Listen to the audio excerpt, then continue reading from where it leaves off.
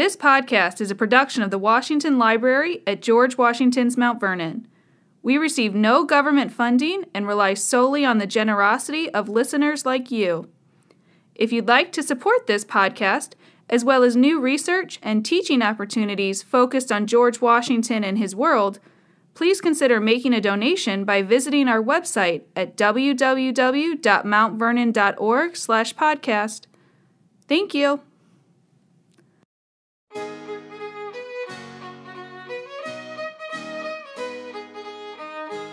Hello, and welcome to another installment of Conversations at the Washington Library, a podcast about early American history and the people who teach it.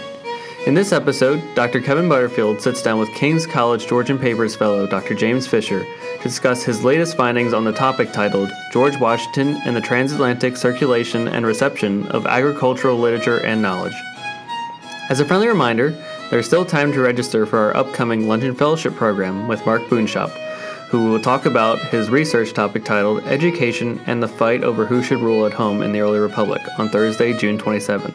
More information about the event can be found on the webpage for this podcast at www.mountvernon.org/podcast. As always, please be sure to subscribe to this podcast series so that you do not miss an episode. And now, we join Drs. Butterfield and Fisher in the studio. So let me start with a simple question. Did George Washington read about farming? He did. He most certainly did. Right from the beginning when he first begins his full-time management of Mount Vernon from about 1759. So one of the first things he does when he leaves the Virginia Regiment is order some books on farming, British farming books. And then we have evidence of him reading and taking notes from them from 1760. And then right through the rest of his life, so the next, 40 years until 1799, he is acquiring books at different stages, again, British farming books, and again, at various points taking notes from them or describing some of the books he's reading in correspondence. And then there are a number of inventories throughout his life at different points of his that catalogue his library, the way we can see what he owned at different stages. And the number of farming books he has gradually increases throughout his life. So you've mentioned British agricultural books. Let's scale way back and look at this broader marketplace, the broader world of intellectual exchange in agriculture. And let's stay actually really broad. Let's go outside of Britain. Is there a continental literature on agriculture that the British are engaged with? Okay, so if we're going really big picture, then the oldest agricultural treatise that we have from the classical period, first there's a Greek treatise, and then there's quite a few Roman Latin treatises, and sort of from 2nd century BC right through to sort of 1st century AD. And is that the state of the field for centuries and centuries? Is pretty much, yes. So they get circulated through the medieval period, and then what happens when the printing press is invented in the late 15th century is it leads to the printing of these, what used to be manuscripts, and they get circulated around Europe in a lot greater numbers, and it inspires a new generation of gentlemen to take an intellectual interest in agriculture. So it starts in the 16th century and 17th century. And then what happens is all the later British authors, who Washington will go on to read, are very much influenced by these older agricultural treaties. So we're there's a talking very long tradition there. This is the Renaissance, then. We're talking a sort There's of an Renaissance. agricultural renaissance. Yeah. Yes, Okay. exactly. And then the British authors that are responding to that and building upon that, when do we start to see those appear? Right, so initially, you mentioned continental to begin with. So in the 16th century, there's some big German and French treaties that British gentlemen rely on. First and foremost, that are the most influential. So it's really in the 17th century that the English books take off, and it becomes a strong genre in its own right, and they stop importing books and start writing more of their own. And I trace the sort of significant development really from the mid-17th century, which is the beginning of what we call the Age of Improvement, which is when British gentlemen start to believe that they can improve the earth, that they can increase the fertility of their fields, but also improvement in a wider sense, just in terms of bettering their estates aesthetically as well as in terms of production. And this sort of kicks off a new wave of literature that gradually increases in the 17th and early 18th century, and then really spikes in the mid 18th century, exactly the time that Washington starts to read. So he's actually joining this story at a very interesting point when agricultural literature in Britain explodes, right? And the number that are getting printed year by year, rockets on the graph. So I don't think I've heard you say the word science yet, and yet you seem to be describing something that sounds scientific, finding ways to improve agricultural production. Is this science? How do you describe this? Well, yes and no. I mean, the word science makes a historian of my period slightly uneasy. Okay. Because we tend to have a very modern idea of what science is, and then if we project that back into the 17th century, for example, it's not quite what we think. We're talking about hypothesis and experiment and these kinds of things. Yeah, so we can talk about this as the period of the long, slow development of an agricultural science, right, as it's coming into being over a long period of time. So yes, the introduction of experiments, and yes, the introduction of theories that try to explain what's happening rather than simply perform it. Right. So theories of where do plants get their food from, their nutrition, like how do they grow? But really, most historians wouldn't date the beginning of agricultural science as we understand it now until I'm going to get my dates wrong, 1830s, 1840s, when you get the introduction of agricultural chemistry, and we learn about nitrogen and potassium and their role in this. In the numbers on your fertilizer bag. Yes, exactly. So before that, it's there are a lot of wild theories, but there's certainly the attempt to introduce experiments, right, and explore new methods of farming that are quite different to customary methods. Okay, so now that we're talking about customary methods, I guess it bears noting that farmers, just generally speaking off the top of my head, I would have assumed aren't a terribly literate bunch, but we're describing a literature of farming. Exactly. Describe to me that dichotomy there. Okay, so you've hit the nail on the head there, and it's exactly what I was interested in my PhD thesis, which I finished last August. So in general, most historians had looked at these books from a point of view of thinking, how did they directly contribute to changes in practice? So when was the first mention of a turnip in a book? Okay, where did that book go? Who read it, and did they then start planting This is turnips? The work you're doing. No, so this is this is what most historians have done before. I mean, I'm simplifying a bit, but they looked at how agricultural books contributed to changes in practice and methods. What I wanted to do is ask slightly different questions, which was not how did books change the relationship between people and the land, but how did books change the relationship between people and other people? Okay. Right. So who are the two groups we're taking? Right. So if we look at 16th, 17th century England, very simply we can say most of the people who are cultivating the land are not literate, or illiterate or semi-literate. Perhaps they can read a little bit, but they certainly don't do so on a regular basis. And most of the people who are literate don't know a great deal about farming. So we then have to ask, well, why are texts being written about farming in that society, and what impact do they have? And this is what I've looked at before, and if we ask, where did the authors who are publishing these books get their information from, get their knowledge from, then it's very clear that a lot of it was from asking those same illiterate farmers in their local neighbourhoods, or perhaps servants who worked on their farm or estate, asking them information, watching what they were doing, and then writing it down. So there's a transfer of knowledge essentially from an oral culture to a written culture. Right. Even though I said there is a long tradition of writing about agriculture, it was still very much at the margins, whereas this is where writing about agriculture becomes really widespread.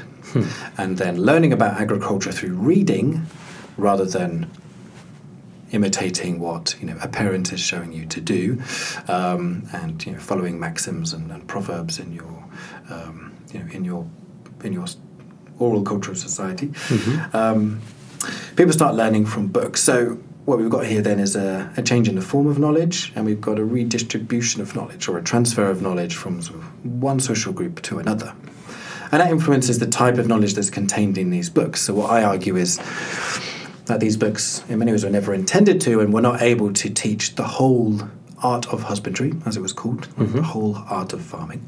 But what they could do is package up a certain kind of what I call managerial knowledge. So you can package up a certain kind of knowledge that's useful for people in managerial roles, such as George Washington, people who are owners of large estates and large farms. And large labor forces.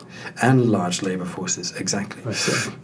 So because books can be useful about helping you get a synoptic view of the whole process, plan, design, coordinate different processes, but they don't teach you to be a very good plowman. That's interesting. And so when the authors of these books, I guess author is a fair word, Yes. but you say they're getting the information from somewhere else. Are they, just out of curiosity, are they citing the local farmer that they chatted with about this? Do they describe the ways in which they're appropriating the information, or do they keep that behind a veil? So it's mostly obscured, but there are some very interesting examples, and again a very interesting example that in a book that Washington owned. So a book by Edward Lisle called Observations in Husbandry. Now he collected a series of notes over his lifetime in the early 1700s in Hampshire, in England, the old Hampshire, not the new Hampshire. And this was what was called a commonplace book. So it was full of his notes, and what he would do, he would write down quotes from some classical authors, write down some other notes that he'd read from contemporary English authors, and write down little anecdotes about, I spoke to my dairymaid and she said this. I spoke to my neighbouring farmer and he said this. I travelled to this county, had a chat to a guy in a field and he said this. Now, because he actually died before he produced his book, it was left in this unedited form. So then it was eventually printed by his son, or maybe even grandson actually, printed in 1756-57 in that rather unedited form. So that book actually still shows where he was getting his information from.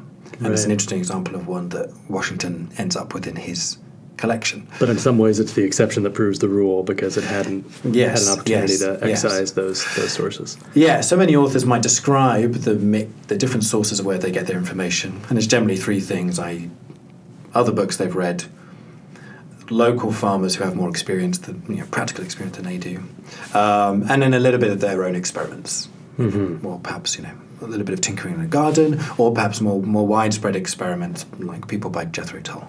So, to put a name to this, Jethro Tull is a name that people may know, but maybe know from a different context. Tell us who the real Jethro Tull was as an example of this literature and the mark that he made in the field. So he's interesting, firstly, as an example of someone who was not trained in farming. Right? So he was trained in the law, and it was only really through, I think, initially ill health that he turns to farming. And that's initially quite important because he's not someone who was bred to husbandry, which was the phrase at the time, i.e., grown up on a farm day to day as a child and learning the labour. So that influences how he approaches it. But he travels around Europe, particularly France and Italy, and then tries to take some ideas of what he finds there in what he calls vineyard culture, and apply it to field culture in England.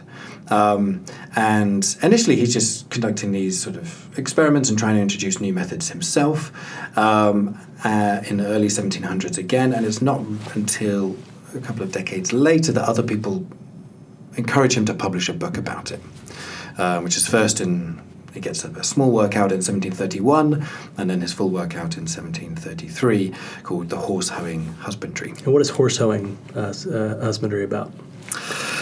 Oh boy! Well, give us the shortest version possible, but it is a provocative phrase because it seems to get at a couple of things there. Husbandry, you said, is just a catch-all term for agriculture. Yes. Horse-hoeing? Yes.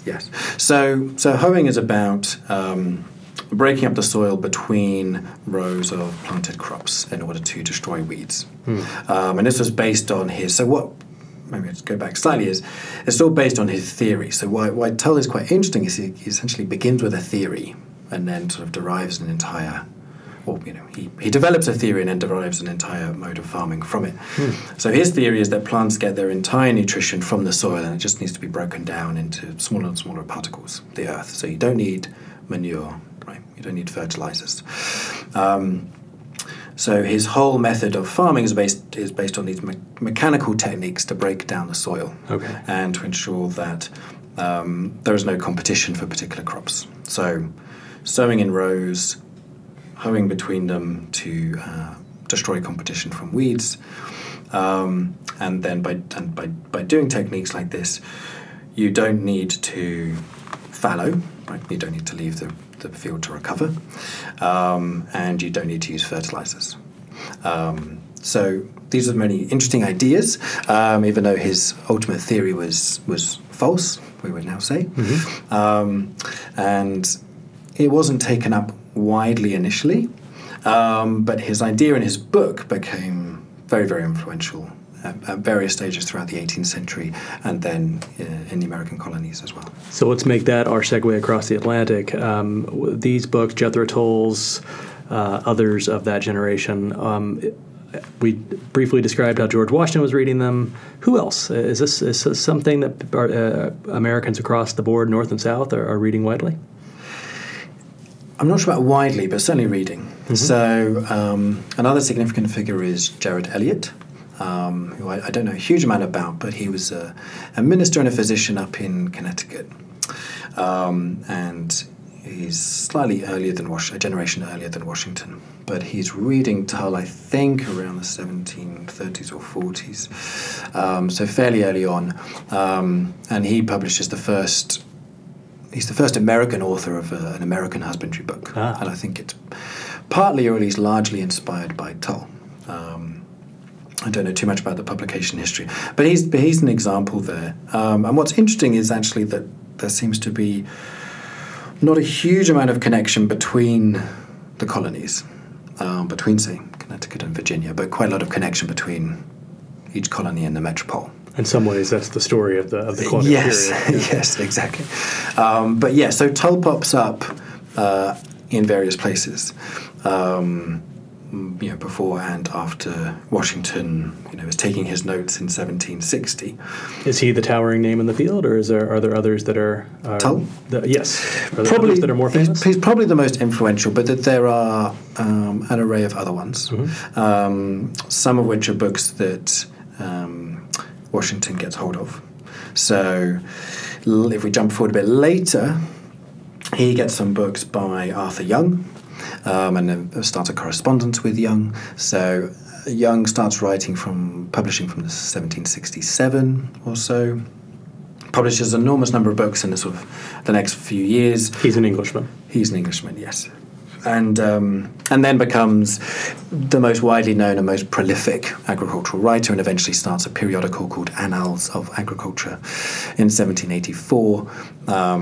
And Washington becomes first a receiver of those books, which are sent initially unsolicited, but he seems very pleased with them and ensures he gets all the latest, all the further copies of them. You described Washington taking notes out of the books, and I wonder if you could talk a little bit about the material record of Washington's reading. What do we know about how he read and what he read? So I could talk a little bit about that, and then maybe go on to talk a little bit more about how we know which books he got, which is something I've been focusing on. So what we know about Washington is he almost never annotated his books, his own copies, which is a little bit frustrating for the historian, but there we go. So there's only a few exceptions of some marginalia. One of those is in actually one of his farming books, which is by a Frenchman called Duhamel, which maybe I can come back to because that's a very interesting book. But in large part, he does not annotate them. But what he does first is that we have some extracts from Tull in a Virginia Almanac from 1760, the one I mentioned, in between his diary notes, which is good because we can precisely date when he was taking those notes. And then there is scribbling between the lines of an almanac, or how does he do it? So there are blank pages interleaved in the almanac. So they're very much produced for that purpose, to serve as a kind of diary. So you get a few pages of here's what I was doing today, including, we tried sowing this, we tried making a new plough. And then a couple of pages which are suddenly just extracts about a crop called sainfoin, which we can match to very particular sections of Tull's 1751 edition. And we know it's the 1751 edition because Washington seems to copy down a section that is from a footnote, which is only in the 1751 edition, not the earlier editions. Well done. And actually, it's very, in terms of his reading habits, it's very interesting to look. And I was mapping his notes alongside Tull's book, and he's very, very selective about what he notes down and what he paraphrases. He'll note down a few sentences, change a few words, skip a paragraph or skip 5 pages, and then note down a couple of sentences, skip a few pages, note down a couple of sentences. So he's very, very particular with what he's noting down. You said this is 1760? This is 1760. So we're talking about a relatively young man. Yes. He's not an old farmer. He's a young man who's clearly trying to understand things. Yeah, and I think it's useful to think about this in the broader context of his lifetime self-education and the various things he was involved in. One of the things we know about Washington is he did not receive the formal education he desired or expected because his father died young. And he, for a long time, had, I think, a slight sense of inadequacy about his lack of classical training and lack of formal education. And whatever he then engages in, early on it's surveying, then in the military, and then eventually with plantation management, he initially turns to books and tries to educate himself and learn as much as he can. And we see that in 1760. But to sort of finish your first question, there's a much larger section of notes from the 1780s. So post-Revolutionary War, Washington comes back to Mount Vernon with a new enthusiasm and a much wider ambition to completely transform his estate. And that's a period where he goes back to agricultural books again, which he hadn't bought many for a while. In the late 60s, early 70s, there's not much records of him acquiring new farming books. Other priorities. Yes, but then from 86, certainly, and for the next few years, he starts ordering more. So that's a point where he's turning his attention again to trying to design new crop rotation systems and so on. And again, he's taking notes outside of the books, but we still have them? Yes, we do. So they are currently held at the Library of Congress, and they are fairly well organised. They're in almost a little bit of the form of the sort of commonplace book I described that Edward Lisle had. So under certain headings, carrots, he will have, a paragraph that he's taken from one book, then a few sentences he's taken from another book, all collected under the same topic. So he's harvesting, forgive the pun, different information from different sources and collecting them to form his own, in many ways to create his own farming manual, right, which is unique to him. Absolutely. So two problems come to mind with an American reader of British text. A, climate. Virginia is not England. And B, slavery. Yes. There are no slaves in England, as they famously say. And there's clearly 2 ways in which Washington would have had to adapt and respond to those great differences. Pick one or both, but tell us a little bit about how Washington does that. Okay, well, I'll turn my attention to the management of labour issue, because I think that is an interesting one. Because obviously, although they don't always talk about it explicitly, most of the English authors are assuming that their reader has a labour force that is composed of either wage labourers who are earning money by the day, or perhaps by the piece, like for a particular bit of work, or they've got servants who are hired on annual contracts. And most of those people they will hire will have some local farming experience, usually some practical experience. So the authors sort of assume this. But obviously, when Washington's trying to apply these manuals to his situation with an increasingly large enslaved labour force, he's faced with quite a difficult situation. This is highlighted, I think, actually best when, in thinking about the limitations of books, is that the books are clearly not enough at one point, and he recruits an English farmer to come over because he wants an expert to come over to help him organise his farms. This is in the mid-1780s, and a guy called James Bloxham comes over. Okay. And one of the immediate problems is that James Bloxham is worried about or fears or struggles to manage the enslaved labourers under his command. And later this becomes a particular problem, and Washington seems to ultimately come to the conclusion that despite his farming expertise, right, this English farmer, he was unable to command and manage enslaved labour, and so he could not transfer his knowledge from England and the labour conditions there to Virginia. And that's quite interesting because it shows that obviously Washington to an extent felt that he did have the knowledge, skills and experience that he developed over time as a slave owner, in knowing how to manage and direct slaves. So this is an issue which deserves more study, and I'm hoping to look into more.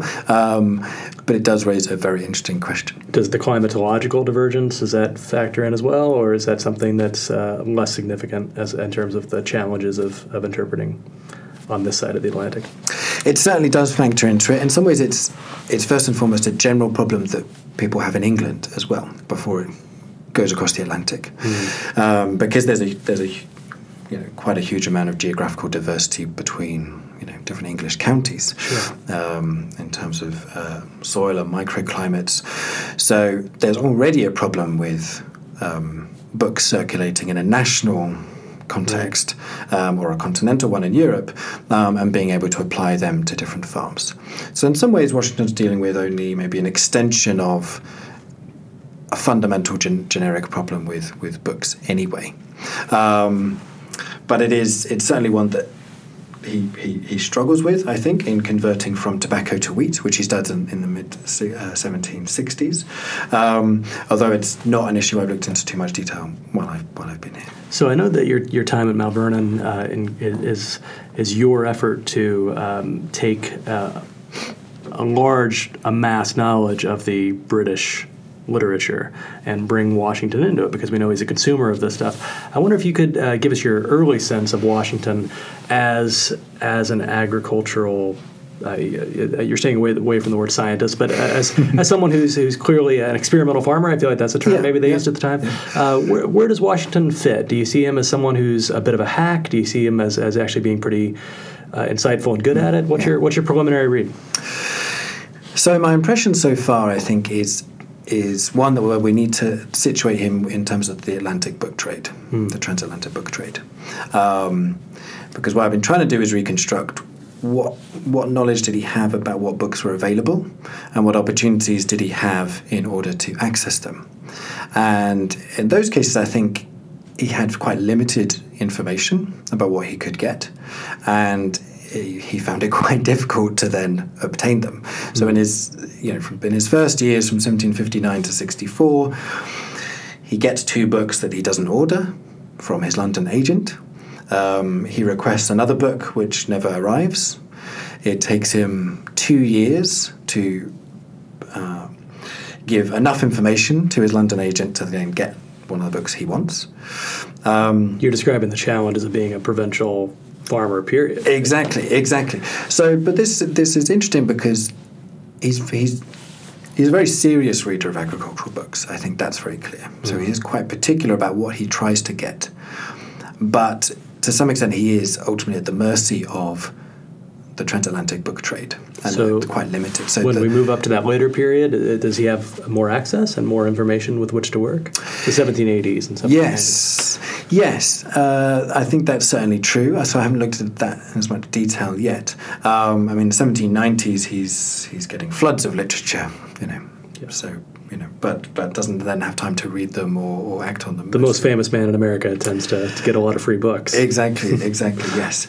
But just to give a couple of examples of him selecting books, I mean, this one actually isn't about selecting agricultural books, but in 1783 he asks a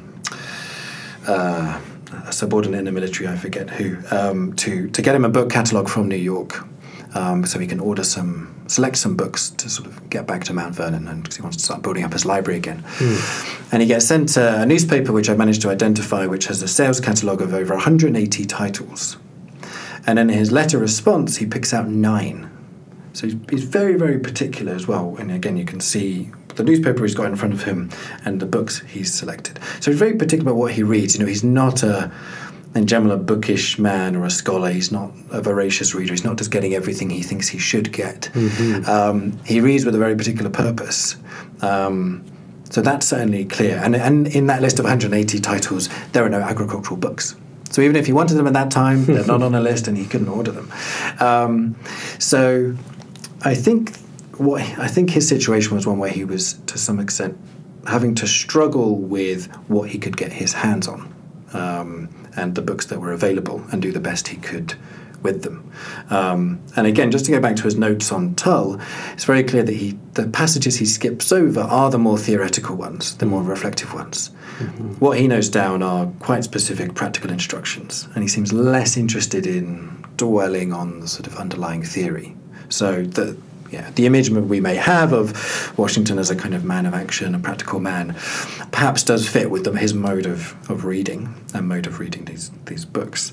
But it also means that the books he ends up with, the English farming books, is only a particular selection of what was available in Britain at the time. And I think that's important because these books vary quite widely in terms of their style, their content, and their quality. So what he ends up with, what happens to make it across a ship, then has quite a big effect on then what he can do with it. And that's partly what I'm sort of trying to look into a little bit now, is precisely which books he had, and the difference it made that he had one book rather than another, because they're very different. So at some point, this will culminate in what for you? What are you here working on? What's the ultimate product you want to build up toward? Okay, so first, I'd like to sort of have a standalone, maybe article or essay about Washington as a reader of agricultural books. Very good. But more broadly speaking, I think he's a good entry point and lens into a series of much broader problems, which is what happened to these books when they leave the UK, when they leave Britain. Where do they go and what impact do they have? So he's an interesting first case study, but then I want to contextualize him properly with what we know about what were in the libraries and what were being sold in bookstores in not only Virginia but other colonies as well around a similar period, and trying to get better answers to the one you asked me earlier about what was the impact of Jethro Tull over here, which I can't give you a full enough answer yet. And this sounds like a book. That could very much be a book itself, a book on books. Yes. Very good. Well, thank you so much for talking with us. I really enjoyed it. Thank you very much, Kevin. I've really enjoyed it too. Thank you for listening to this episode of Conversations at the Washington Library. Be sure to subscribe and follow this podcast on iTunes or wherever you get your podcasts.